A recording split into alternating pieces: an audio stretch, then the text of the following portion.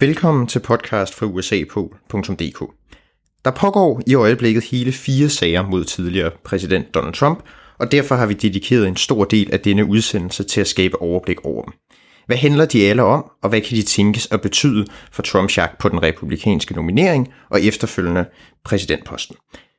Derudover så tørnede 8 republikanske kandidater natten til torsdag sammen i debat. En glimrede ved sit fravær, og det var naturligvis, Donald Trump. Mit navn er Jakob Terp-Hansen, og jeg har til at drøfte alt det her fået en af dem, jeg har talt mest amerikansk politik med gennem tiden forbi. Han er en af Danmarks mest benyttede USA-analytikere, kommenterer på TV2 og Jyllands-Posten, og er desuden vært på programmet Only in America på Radio 4 sammen med Frederik Dirks Gottlieb. Og ja, det er naturligvis ingen ringere end dig, Mirco Reimer-Elster, der gæster podcasten her igen. Tusind tak for din tid, og velkommen til ikke mindst. Jamen, tusind tak, fordi jeg måtte komme tilbage. En stor fornøjelse. Selvfølgelig. Lad os starte et sted med sådan at prøve at gennemgå de her Trump-sager i sådan kronologisk rækkefølge. Hvis vi starter med den her såkaldte hush money-sag i New York, der blev Trump jo anklaget tilbage i foråret. Den føres af anklageren Alvin Bragg og tæller 34 anklagepunkter mod Trump, som alle sammen handler om den lovovertrædelse, der hedder falsifying business records. Og det er så sket i betalinger, som Trumps, i relation til betalinger, som Trumps tidligere fikser Michael Cohen lavede til pornostjernen Stormy Daniels, så hun ville tie om en angivelig affære mellem hende og Trump. Dit indtryk af New York-sagen, hvad er det?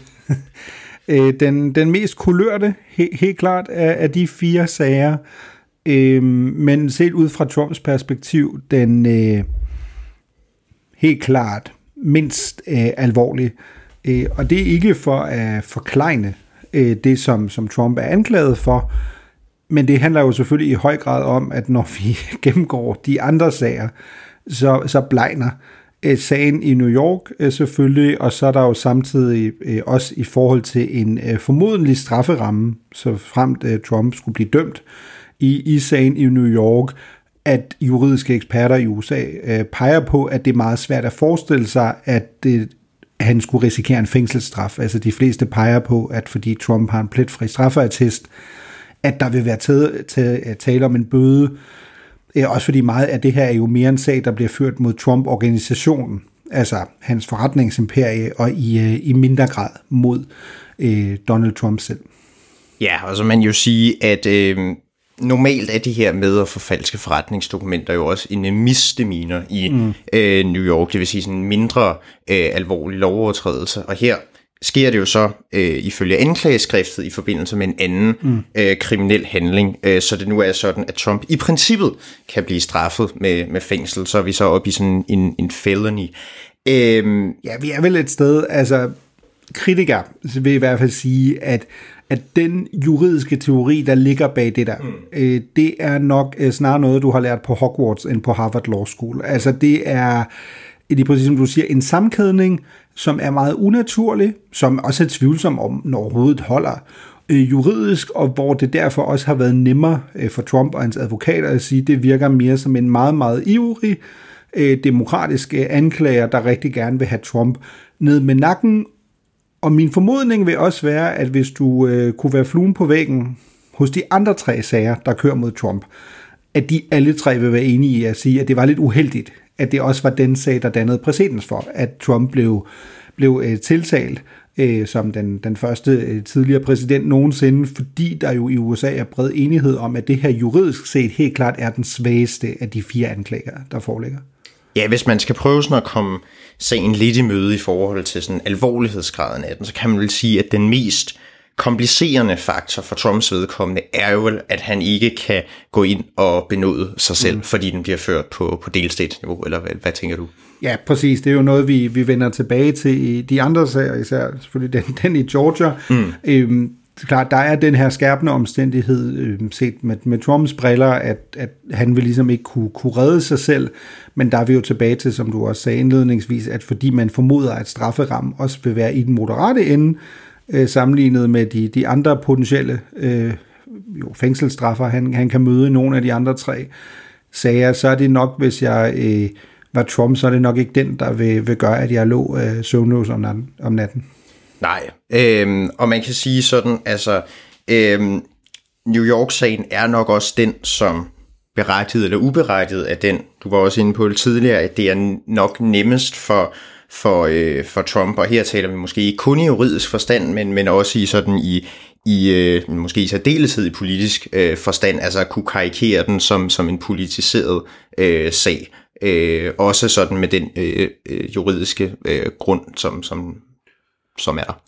Ja, der er både juraen i det, men der er jo også timing eller tidspunktet i det. At New York-sagen er jo også bredt anset for at være den svageste sag mod Trump, fordi det også er den, der ligger længst tilbage i forhold til det, han bliver anklaget for. Der er tale om forseelser, der har, prøver anklagemyndigheden selvfølgelig at argumentere for, men ellers jo har meget lidt med Trump som politiker at gøre. Og derfor har det været nemmere at sige, at for det første virker det lidt overdrevet at prøve at køre den op på det niveau i forhold til strafferammen, og så også, at det er jo en retssag, der i så fald kommer, hvis anklagemyndigheden får sin vilje, kommer til at køre midt under en amerikansk valgkamp. Og derfor er det nok også, vil jeg tro, altså den, som Trump og hans jo nok efterhånden ret store hold af advokater kommer til at bruge mindst krudt på, sammenlignet med de andre 3 sager. Ja, og en af dem, som han måske kommer til at bruge mere krudt på, det er den om de hemmelige dokumenter, som jo også førte til den famøse ransagning af Mar-a-Lago, Trumps residens tilbage i august 2022, som jo, ja, altså den sags essens er jo, at Trump har haft en del hemmelige, heriblandt tophemmelige dokumenter, placeret steder, hvor de ikke skulle være. Og det er en sag, den tæller nu 40 anklagepunkter, og det var jo også en sag, som var historisk, fordi det var første gang, at der blev rejst føderal anklage mod en tidligere præsident. Hvad er din vurdering af den sag? Der er jo en ironi på en eller anden måde, eller noget pudsigt i, vender vi jo nok tilbage til, at man kigger på, hvordan de her anklager kommer i kronologisk rækkefølge, synes jeg egentlig godt, man kan argumentere for, at den kronologiske tidsmæssige rækkefølge gør, ironisk nok også sådan, jeg faktisk vil rangere dem i forhold til, hvor farlige de er for ham. Og det troede man måske ikke nødvendigvis tilbage i august 2022. Det var jo vilde tv-billeder, det er meget exceptionelt. Ikke at tidligere præsidenter eller vicepræsidenter eller andre tager dokumenter med, men hele, så snart vi blev klogere på, hvad var op og ned, hele sagen med, at Trump havde modsat sig i så lang tid, der er blevet løjet undervejs i processen. Så jeg tror, hvis man skal rangere den, så synes jeg, at der er 2 ting, der er meget sådan i øjnefaldende. Det er muligvis den sag, der er nemmest at bevise, fordi der ikke er nogen tvivl om, at dokumenterne var et sted, hvor de ikke måtte være. Der er heller ikke nogen tvivl om, at Trump og hans advokater ikke har været samarbejdsvillige i meget lang tid. Men man kan sige, at hvis du kigger på det i det større perspektiv, fordi Trump har så mange sager på nakken nu, så kan det godt være, at det er den sag, der er nemmest at bevise, og det skal man bestemt igen ikke forklejne, fordi der jo potentielt er kan være en ganske betydelig strafferamme, alt efter hvor den lander henne, men hvor vi også igen er ude i, at de andre 2 sager, som vi kommer til at tale om, er selvfølgelig i et større og et historisk perspektiv mere alvorlige end det, man med en anden Harry Potter-reference kan kalde for hemmelighedernes kammer, som jo så blandt andet var Trumps badeværelse til sydnaderne. Ja, og det er jo der, hvor man kan sige, altså, at den virker til at være lige til, ikke? Det er jo det, der er kernen i det også, når vi ser på billedmaterialet og tekstmaterialet i anklageskriftet, og ligesom Trumps store interesse i at bevare dokumenterne, mens man jo kan sige, at hans motiv for at gøre det kan man selvfølgelig gisne en masse om osv., men det står mere uklart hen, ligesom også, at de hårdfaste konsekvenser af, at han ligesom har haft de her dokumenter liggende, de er ligesom heller ikke helt tydelige. Ja, og så er der jo også noget, som vi kommer til at vende tilbage til i alle de her sager, som er meget forskellige fra det danske retsvæsen selvfølgelig, og det er jo den fremtrædende rolle, som nævningetinget eller juryen kommer til at spille i de her forskellige sager, og det er jo den del, der i høj grad kommer til at afgøre, Trumps juridiske, men jo også i et vist omfang dermed politiske fremtid, fordi vi ved ikke, hvem der kommer til at sidde i de her juryer. Det er vigtigt at huske, set med danske briller, at der skal ikke mere til, end at der er en, der konsekvent sidder i en af de her, eller alle 4 sager måske, og siger, prøv at høre, jeg kommer ikke til at dømme Donald Trump på det her, lige meget hvad. Fordi hvis du ikke har et eneste mit nævnende ting, så kommer der ikke til at falde en dom mod Trump. Og hvis man tager den her sag med hemmelighedernes kammer specifikt, jamen den kommer efter alle dømt til at blive ført i Florida, og det er på papiret, ud fra de sager, vi har, nok der, hvor Trump i forhold til hans politiske popularitet er på hjemmebane. I hvert fald, hvis man tager de 4 sager, der kører mod ham, og hvor der måske er størst sandsynlighed for, at han måske kan være heldig i forhold til nævning af tinget. Ja. Lad os rykke derfra til den næste sag, som også bliver ført af Jack Smith, som handler om, at Trump på forskellig vis har forsøgt at omstøde 2020-resultatet. Det er blevet kaldt simpelthen intet mindre end den vigtigste retssag i amerikansk historie. Fortæl lidt om den sag. Ja, jeg synes, det der virkelig har vist sig at være interessant, når nu vi kommer til de præcis 2 sager, som i sin overskrift jo handler om det samme, altså forsøg at omstøde valgresultatet i 2020. Det ene, det her er jo mere overordnet og på føderalplan, næste vi kommer til at tale om i Georgia på delstatsplan, er, at du kan jo historisk set ikke komme på en større klinge. Fordi anklagen er, at du har prøvet at begå et statskup. Du har prøvet at omstøde et demokratisk valgresultat. Vi husker alle sammen, hvad der skete den 6. januar 2021. Der var folk, der døde den dag. Der er ikke nogen tvivl om, ud fra et moralsk perspektiv, at det, som Trump gjorde, var forkert og forkasteligt. Men jura er jo ikke moral.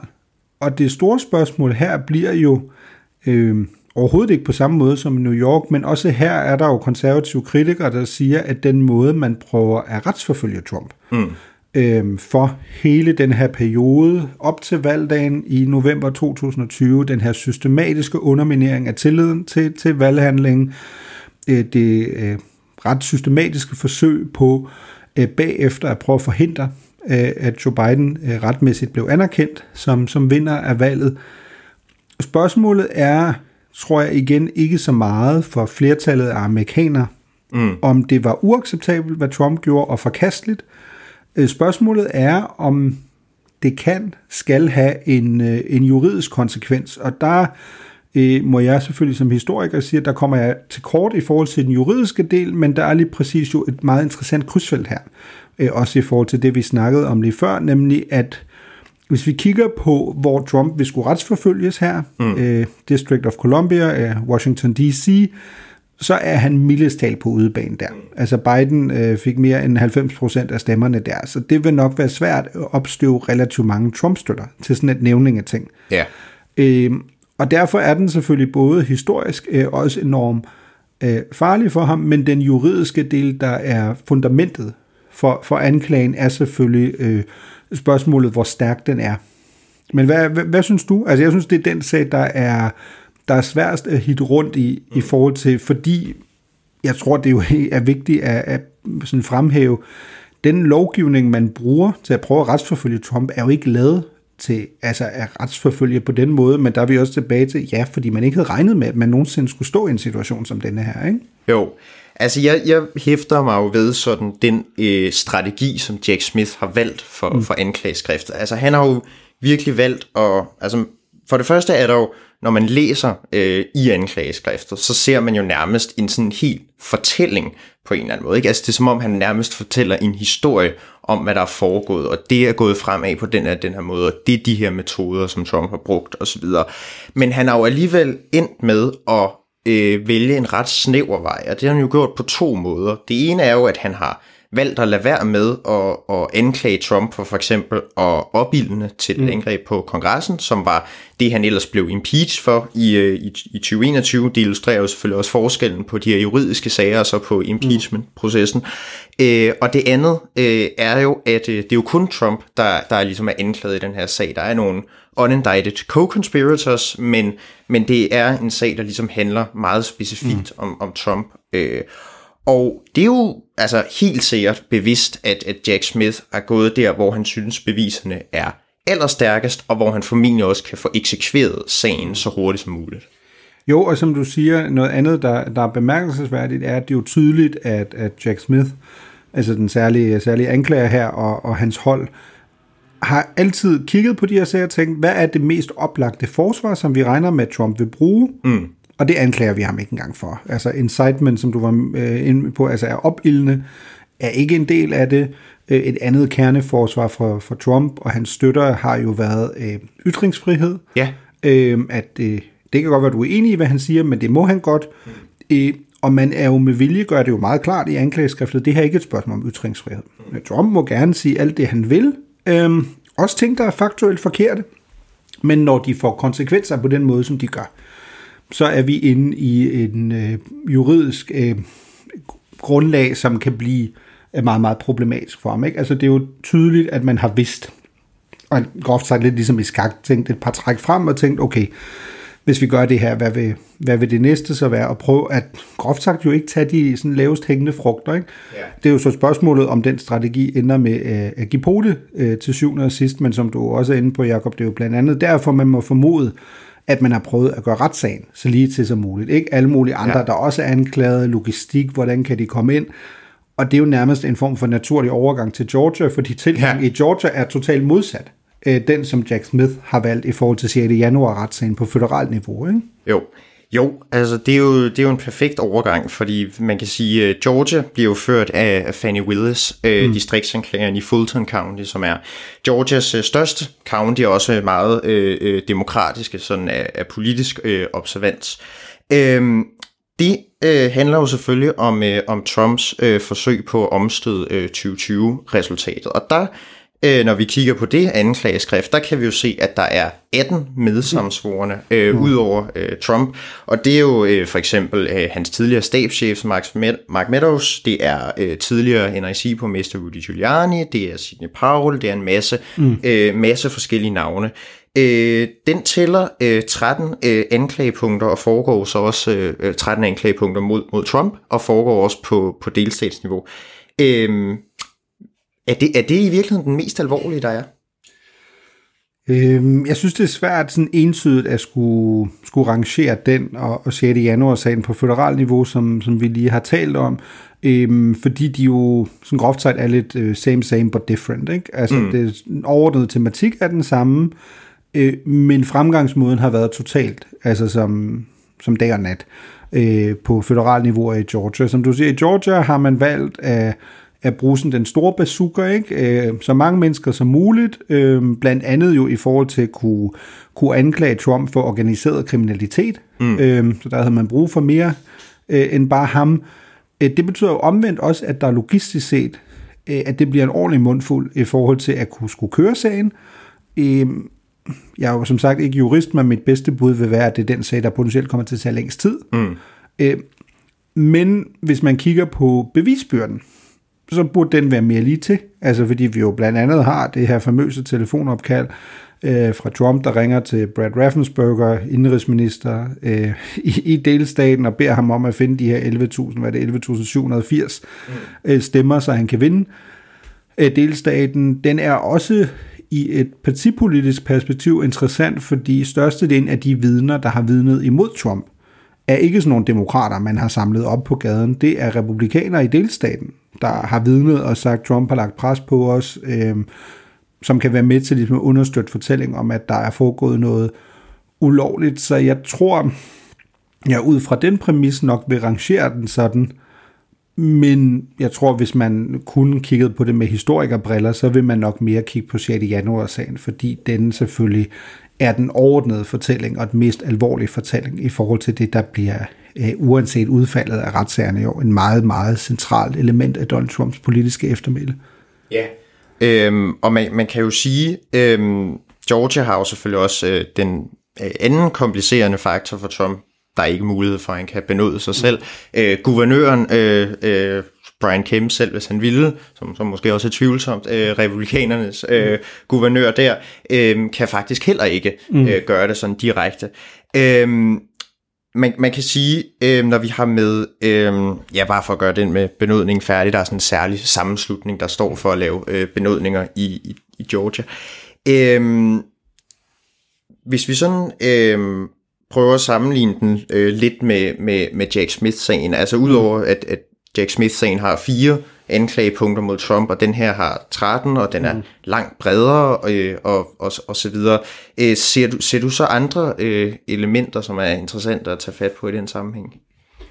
Altså den store er jo selvfølgelig hele den del, der har fået mest omtale også selvfølgelig i mediedækning, som er, at man har valgt at tiltale Trump i forhold til en paragraf om organiseret kriminalitet. Ikke? Der er vi jo et sted, hvor det vil du typisk have associeret med en mafia-boss eller andet. Men den del har selvfølgelig, der er vi tilbage til, og derfor det har været så centralt også at anklage andre end kun Trump, fordi hele argumentet jo er, at det her var et systematisk organiseret forsøg på at begå en kriminel handling.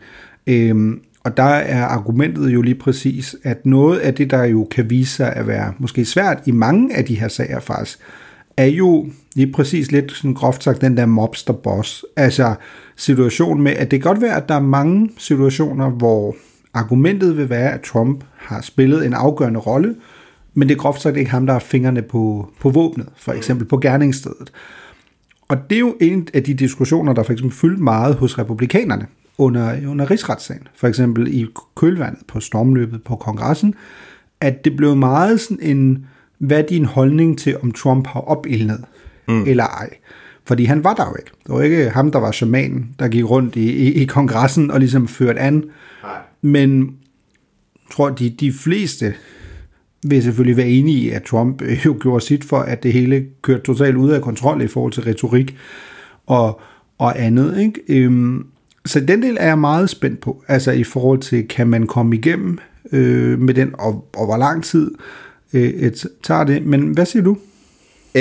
Jamen altså helt sikkert er den store forskel ud over sådan det brede perspektiv, ikke? Altså hvor vi jo har med en langt bredere anklage i Georgia at gøre, så virker det jo også som en, altså hvis man sådan skal gå ind og tolke lidt på den strategi, så virker det jo som om, at der er tale om et lidt større sats, eller der er tale om noget større sats, må man sige, for Fani Willis, ikke? Altså, om det så er galt eller genialt, eller et eller andet sted midt imellem, det er umuligt at sige, men man må jo i hvert fald konstatere, at hun har valgt at gøre det gennem den her, altså det centrale, som du også var inde på, den her RICO-overtrædelse, således at man får så meget fleksibilitet som muligt, men så er der jo så også nogle andre komplikationer i det.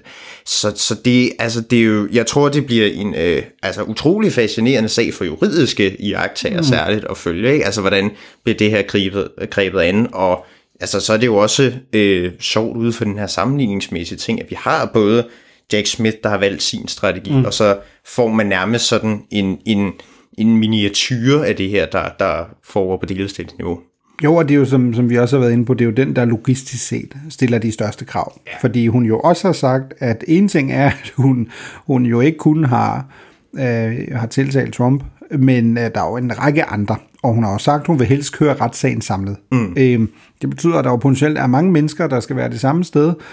Nogle af dem, blandt andet Mr. Trump, står i en situation, hvor det potentielt kan overlappe med både at skulle føre valgkamp og eller være i andre retslokaler. Og der peger juridiske eksperter i USA jo i hvert fald på, at den her startdato, hun har ønsket, altså i marts måned, tror jeg det er næste år, den er både måske lige lovligt optimistisk, og lige meget hvad er der jo stort set ingen, der tror, at den sag kan være afsluttet, før amerikanerne skal til valg til november næste år. Så fordi, som du siger, hun har valgt den strategi, hun har valgt, som virker til at være totalt modsatrettet fra Jack Smith i forhold til både Hemmelighedernes Kammer og 6. januar.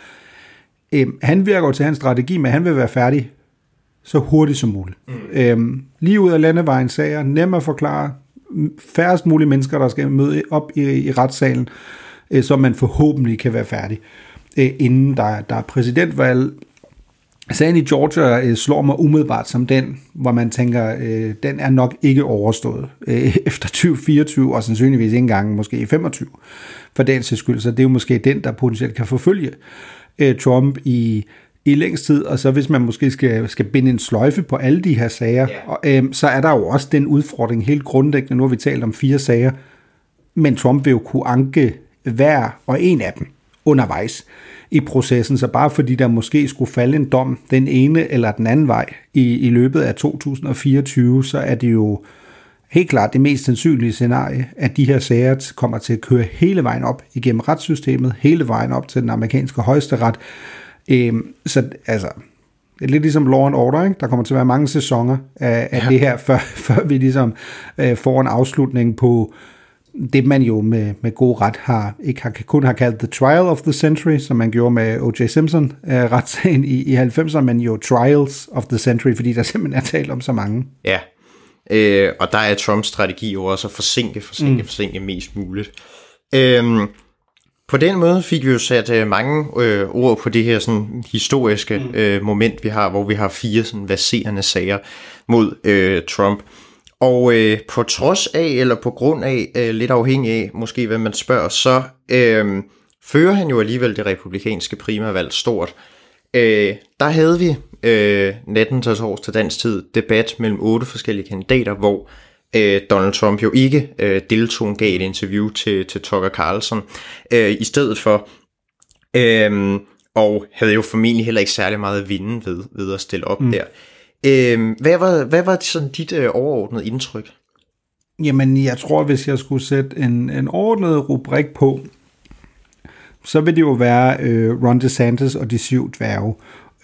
Fordi at dynamikken, i hvert fald inden debatten, var, at fordi Trump havde valgt ikke at dukke op, og Trump er jo totalt suverænets, førerfigur, stukket totalt af fra resten af feltet, der er brug for en kikkert for overhovedet, der kunne få øje på ham efterhånden, hvis vi i hvert fald tolker meningsmålinger, så var DeSantis jo helt klart den mest dominerende figur på papiret, sammenlignet med de andre 7. Men der var jo også en lidt sær dynamik i forhold til den konstellation, fordi DeSantis også har været den, der har haft den største derute de sidste 3-4 måneder, af hans opbakning i meningsmålingerne er blevet halveret. Så det, der overraskede mig mest, var faktisk taget i betragtning, at det her var dynamikken, at hvor nådigt Ron DeSantis faktisk slap igennem debatten, fordi der er jo bred enighed om i USA, at det var ikke ham, der fik mest opmærksomhed, og det har jeg faktisk stadig meget svært ved at forstå, må jeg indrømme. Ja, altså han undgik jo den katastrofe, som nogen havde talt om. Altså mange, og med mange mener jeg nok primært folk, der interesserer sig meget for amerikansk politik, kan jo huske debatten i 2016 op til New Hampshires primærvalg, hvor særligt Chris Christie, som jo også var med i dag, gik virkelig til angreb på Floridas senator Marco Rubio, som stillede op dengang. Og det var jo nok et lignende scenarie, som Ron DeSantis kunne have været nervøs for i dag, men det forekom ikke rigtigt. Det var jo ikke på den måde sådan, at Ron DeSantis brændte igennem. Altså, han klarede det vel okay, men det var nok mere, at han blev ikke ligesom angrebet til højre og venstre på den ene eller den anden måde. Altså, der kommer han netop, som du siger, fint igennem, og på den måde så undgår han jo trods alt den. Han har jo haft nok, må man sige, negativ mediehistorie de senere måneder, så på den måde, der slipper han der for den her. Jamen, det har jo været dybt besynderligt, fordi dynamikken indtil videre har jo været, der var en opgørelse op til debatten fra en republikansk konsulent, der pointerede, at Ron DeSantis havde fået dobbelt så meget negativ medieomtale, altså finansieret af andre politiske kampagner, end Donald Trump og Joe Biden til sammen. Så han har jo været i en situation, hvor at Ron DeSantis har jo ligget i en form for tofrontskrig. Og det plejer jo særligt at gå særlig godt, skal jeg hilse at sige, som både historiker og tysker, at det skal man ligesom holde sig fra. Så jeg havde helt klart forventet, også især når nu Trump ikke var der, at alle vil ligesom være rettet mod Ron DeSantis, og at han ligesom vil være under konstant beskydning, og hvad får vi i stedet for? En, synes jeg, igen totalt bizarre situation, hvor størstedelen af de andre kandidater vælger ikke at gå efter Ron DeSantis, der stadig, efter min vurdering, suverænt er det bedste bud på Trumps første udfordrer, men på en jo totalt på landsplan og selv blandt republikanske vælgere ukendt 38-årig entreprenør i Vivek Ramaswamy, som godt nok har haft momentum i meningsmålingerne, men hvor jeg stadig tror, at hvis man satte sin børneopsparing på ham som republikansk præsidentkandidat, så vil du altså score ganske pæn gevinst på det. Men hvad er din teori? Hvorfor gør man det? Fordi jeg har stadig svært ved at forstå, at fokus i så høj grad var på Ramaswamy, som det så endte med at blive. Ja, altså man kan jo sige, altså der er jo nok måske en lille forklaring i form af, at han jo har lidt medvind i meningsmålingerne. For mig virker han som en, som godt kunne tænke sig at blive Trumps vicepræsidentkandidat. Altså han lægger sig jo ekstremt tæt op af Donald Trump, må man sige. Og det gør han på en række forskellige spørgsmål, både i forhold til omstødelse af valgresultatet og i form af sådan Trumps nuværende sager. Han er jo den eneste, for eksempel, for at tage et andet eksempel, der jo helt entydigt har sagt, at så fremt han skulle blive præsident, så vil han benåde Donald Trump. Det er jo en meget fin illustration af, altså, hvor magtcentret i partiet ligger, må man sige. Ikke? Så noget af det har jo formentlig med Ramaswamy sådan momentum at gøre, men så har det jo også, tror jeg, altså når han står sådan ved, lad os sige sådan de her mere traditionelle republikanere, så har han jo også den udfordring, kan man sige, at han ikke har noget politisk erfaring. Der har han jo noget til fælles med Trump, kan man sige. Men der bliver han jo ligesom angrebet på den front, og det er jo måske sådan meget oplagt at sige, jamen okay, hvis man har noget politisk erfaring, og den anden ikke har, så er det jo måske en måde at forsøge at pille ham ned på, men om det er noget, der sådan slår igennem i særlig mange vælgeres øjne, det er jo lidt mere tvivlsomt. Der er jo i hvert fald den teori, når man er på det her stadie i valgkampen, det er jo stadig meget tidligt, altså der er små 5 måneder til, at republikanske vælgere skal stemme første gang i Iowa, som handler meget om, at man skal præsentere sig for den amerikanske offentlighed. Jeg tror, vi i Danmark virkelig ofte totalt undervurderer, hvor ukendt selv det politikere, vi nærmest er på forhånd med, er i den brede amerikanske befolkning. Ja. Og Ramaswamy er jo selvfølgelig perleeksemplet på det, fordi vi jo har set målingerne op til debatten, der viser, at 60% af republikanske vælgere har ikke noget indtryk af ham. Altså simpelthen fordi de jo nok ikke kan placere ham. De ved måske knap nok, hvem han er, og det taler jo selvfølgelig centralt inde i, at det store spørgsmål er, hvem får lov til at definere Vivek Ramaswamy? Er det den positive historie om ham, som han jo prøver at fortælle? Ikke? Forældrene kommer til USA for 40 år siden, er ludfattig. I dag er han en succesfuld entreprenør. Eller er det modstanderen, der lige præcis prøver at høre, han er en rookie. Vi skal ikke have en eller anden praktikant i Det Hvide Hus. Chris Christie sagde det jo ikke på den måde, men han sagde jo i bund og grund, han var Wish-udgaven af Barack Obama. Jeg vil stadig mene, hvis jeg tjente mine penge som republikansk rådgiver, så vil jeg mene, det var en totalt forkert strategisk beslutning at gå så meget efter Ramaswamy, fordi han simpelthen er for lille en fisk i den samlede dynamik. Ja, han har totalt overpræsteret. Det skal man give ham. Han er jo af de kandidater, der er, som ikke er Trump, er han jo solstråle i historien. Yeah. Men det illustrerer jo også en del af problemet, hvis du er, lad os tale om nogle af de mere etablerede, hvis du er Nikki Haley, hvis du er Mike Pence, hvis du er i mindre omfang, men stadig, hvis du er Tim Scott. Selvfølgelig skal der ikke stå en eller anden 38 entreprenør på scenen, der har ingen politisk erfaring, der har givet dig baghjul i meningsmålinger. Det er jo et problem, men igen virker det som om, man går i tilpas sådan små sko, Og hvis jeg omvendt var Ramaswamy og hans lejr, så vil jeg jo ikke kunne få armene ned lige nu, fordi altså, den mand har jo aldrig fået så meget opmærksomhed i sin politiske karriere, og den søgte han, men den fik han jo også i høj grad, fordi mange af de kandidater, der efter min vurdering burde være gået efter Ron DeSantis, valgte at gå efter ham, i stedet for så DeSantis, altså han kunne bare holde relativt lav profil. Ja, og så kan det blive selvforstærkende, ikke? Så kan man få medieomtale her, og så kan det ligesom gå slag i slag derfra. Altså jeg tror sådan, hvis jeg skal udpege, se bare sådan på sådan rent, hvordan folk præsterede på scenen, og holde sådan lidt det her med, hvad det kan få betydning i målingerne ude af det, så vil jeg nok pege på, at jeg var ret skuffet over Tim Scott. Altså, dels så han ifølge CNN's opgørelse en af dem, der fik mindst taletid, og så må man jo også bare sige sådan en mand, som har et vist ry for at være ret retorisk dygtig, altså at han simpelthen ikke i min opfattelse slår mere igennem. Og omvendt vil jeg sige, at det måske sådan rent retorisk i virkeligheden er Chris Christie, der kommer bedst ud af debatten. Og han har jo selvfølgelig også, han har jo stået der før, han er meget i medierne og så videre, han har en ret kompromisløs strategi i sin kampagne, som måske også hjælper til at kunne være mere sådan skarp på debatscenen. Jo, præcis, og der er forskellen, kan man sige, det er jo to glimrende eksempler, fordi de også er meget forskellige. Altså Chris Christie er jo den politiske pendant til en kamikaze-pilot. Altså han har som sagt kun et projekt, det er simpelthen at torpedere Donald Trumps kandidatur. Han skal være det missil, der smadrer Trump. Det blev selvfølgelig lidt sværere, når nu Trump ikke står på scenen.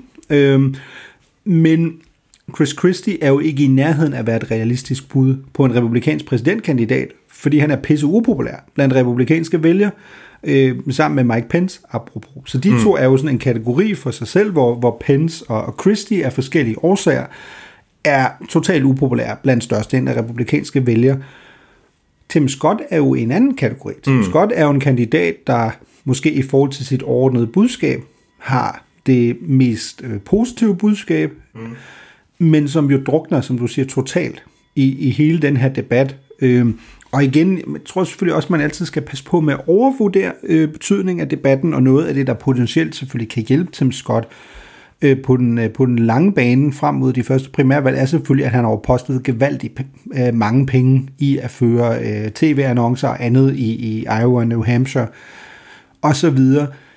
Så selvfølgelig har der også været nogle kandidater på den scene, som vi ikke kommer til at se.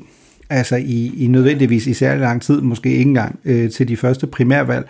Men der er synes jeg, du påpeger ganske rigtigt, der er en generel historie om, at de fleste sådan etablerede kandidater faktisk klarer sig ganske, ganske dårligt, og meget dårligere, end jeg havde troet, og det gælder selvfølgelig både for Pence, men det gælder i høj grad for eksempel for Nikki Haley, som har umådeligt svært ved at bryde igennem.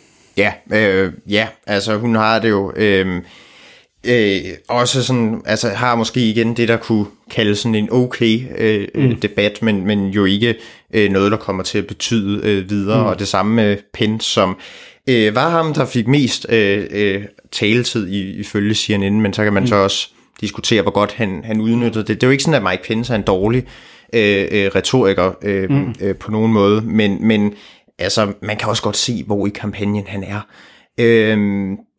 Det er jo også lidt på en eller anden måde også sjovt, at vi sådan går så relativt meget ind i den her debat, fordi man må jo bare også lidt konstatere, at jo, man leder måske, hvis man holder af valgkampe, som er spændende, så leder man måske efter nogle halmstrå, måske særligt i Iowa. Kan der være en åbning for nogle kandidater, der kan udfordre Trump? Men indtil videre må vi jo også sige, at Trump er jo også en af vinderne af debatten, selvom han ikke møder op.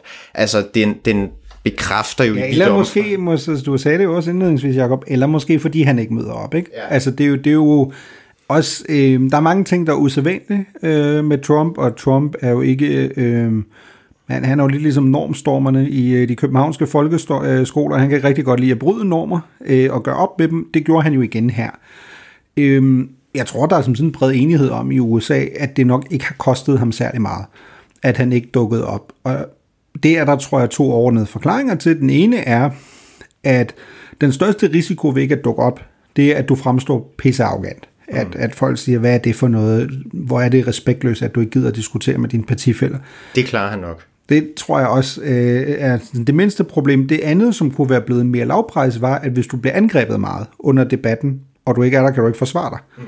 Men noget af det, der har været bemærkelsesværdigt hele vejen igennem den her valgkamp indtil videre, er jo, at Donald Trump bliver angrebet meget, meget lidt af sin modstander, på trods af, at nogle af dem er meget uenige med ham ideologisk, og på trods af, at han er feltets suveræne altså frontperson, ikke? Og der er noget af det, Amy Walter, synes jeg har beskrevet det ganske glimrende i Cook Political Report, at en anden overskrift for den her debat var jo det her forsøg på at finde toren. Ja. Trump-kampagnen jo gjorde selv grin med det op til at sige, det her er bare egentlig en debat, hvor vi se, hvem der kunne blive vores vicepræsidentskandidat. Men der var noget om, at der er en ordnet dynamik her, der handler om, at hvor man jo på amerikansk typisk plejer at sige, at second place is the first loser, så var man her jo et åbenlyst sted, hvor vi er i gang med at prøve at finde ud af, at andenpladsen er jo første udfordrer til Trump, ikke? Best of the rest. Men jeg ved ikke, om du har dit billede ændret sig? Altså er den dynamik blevet forandret væsentligt efter debatten i forhold til, hvor vi stod inde? Nej, det lader det ikke rigtigt til. Altså man kan måske sige, der er selvfølgelig mulighed for, at der er nogen, der får et lille boost i meningsmålingerne, men grundlæggende vender jeg jo sådan bare tilbage til, at Trump ikke fører, altså han fører jo ikke bare i de nationale meningsmålinger, han har over 50% opbakning i et felt, hvor de kandidater, der er på papiret jo, når man kigger på deres erfaringer og så videre, jo burde være meget stærke, ikke? Men han er jo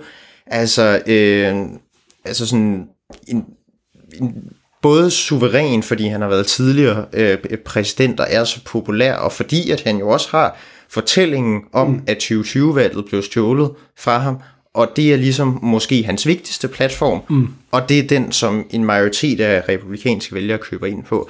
Det er jo også svært, bare sådan, og så kan man kritisere Ron DeSantis kampagne nok så meget, men det er jo svært sådan også nogle gange at se på, hvad han skal gøre, når han står over for Trump, ikke? Jo, og så er der jo, tror jeg, et andet aspekt også her, og det er, at grunden til, at du har tv-debatter, og grunden til, at valgkampen er så lang, handler jo i høj grad om, at vælgerne i primærvalgene skal forholde sig til et overordnet spørgsmål, og det er, kan jeg se vedkommende for mig som præsident? Altså er det en, jeg vil betro nøglerne til Det Hvide Hus? Og den dynamik er jo også meget usædvanlig, fordi der er en mand i feltet, der har været i Det Hvide Hus før. Så de fleste republikanske vælgere, medmindre du har sovet under en sten de sidste 8 år, har jo en holdning til. Trump har været præsident. Gjorde han det godt? Ja, nej. Vil jeg gerne se en anden. Og det er jo også noget af det, de andre kandidater kæmper imod. Mange af dem er jo stadig i gang med at introducere sig til vælgerne. Vælgerne skal begynde at tygge lidt på, at det er en, jeg kunne se for mig. Og så står der en ved siden af, så siger, prøv at høre, jeg har været der. Langt størstedelen af republikanske vælgere er eller var tilfredse med Trumps tid som præsident. Så Trumps problem har jo typisk, hvis man skulle sådan lave et helikopterperspektiv på det, ikke været det her med, hvorvidt republikanske vælgere gerne vil have, han kommer tilbage til Det Hvide Hus. De er mere bekymrede for, om han kan komme tilbage. Altså, fylder retssagerne for meget. Personligheden er den helt optimal. Og det gør det bare enormt svært altså at hamle op med, hvis du er nogle af de her andre kandidater, ikke? Altså, fordi det på mange måder føles det jo lidt, altså, at på mange måder i den her debat var Trump jo ligesom solen, ikke? Og så roterede alle andre 8, ligesom planeterne, roterede ligesom rundt om ham, ikke? Også en meget mærkværdig, altså dynamik, om end den, synes jeg ikke var lige så udtalt, som mange havde forventet. Altså forventningen var jo, at Trump fyldte mere i debatten, end han endte med at gøre, men det var også kun godt for ham, fordi der var jo ikke mange angreb, altså mod ham specifikt, ikke? Nej, altså i den daglige, dagligdags dækning, der tager han jo i forvejen enormt meget opmærksomhed, og det er han jo bare stadigvæk dygtig til at gøre. Altså man kan jo bare tage eksemplet med retssagen i sagen i New York, hvor han annoncerede, at der var en anklage på vej, og det tog noget tid og så videre, men folk rapporterede det jo bare vidt og bredt. Jo, og hvis vi skal tage den store sidehistorie til debatten, det er jo et glimrende eksempel på det samme. En ting er, at han ikke dukker op. Det andet er, at han sammen med Tucker Carlson, altså Fox News' tidligere vært, jo laver et åbenlyst stunt, hvor de har optaget en samtale flere dage i forvejen, begynder på debatdagen at lægge tease langsomt på, nu X, dengang Twitter, og så bliver samtalen med Trump lagt op 5 minutter inden tv-debatten begynder. Altså, det er jo den mindst subtile fuckfinger til Fox, som man kan forestille sig, men omvendt, altså, da jeg kiggede der om morgenen, altså, der var der gået, jeg tror, 5 timer eller sådan noget, efter at den var blevet lagt op, og der var plus 100 millioner, der i hvert fald var kommet forbi den, ikke? Selvfølgelig ikke 100 millioner, der har set den, men den samtale, som Trump og Carlson havde. Men det viser jo bare lige præcis, at man kan synes, det er usympatisk, og det er kynisk, men den del har jo vist sig at være ganske, ganske effektiv, i forhold til, at Trump jo groft sagt lige præcis har lavet et form for split-screen øjeblik, hvor du i hvert fald vil skulle have valgt at sige, okay, vil jeg se debat nu, vil jeg se samtalen med Tucker nu, hvad er det, jeg prioriterer? Mirco, vi er kommet godt rundt om både sagerne mod Trump og den her debat. Det var som altid en kæmpe fornøjelse at tale med dig. I lige måde. Og ikke mindst tak, fordi du endnu en gang tog dig tid til at være med. Også en stor tak til jer lyttere. Vi håber, vi høres ved på nye podcasts og skrives ved i andre anledninger. På genhør.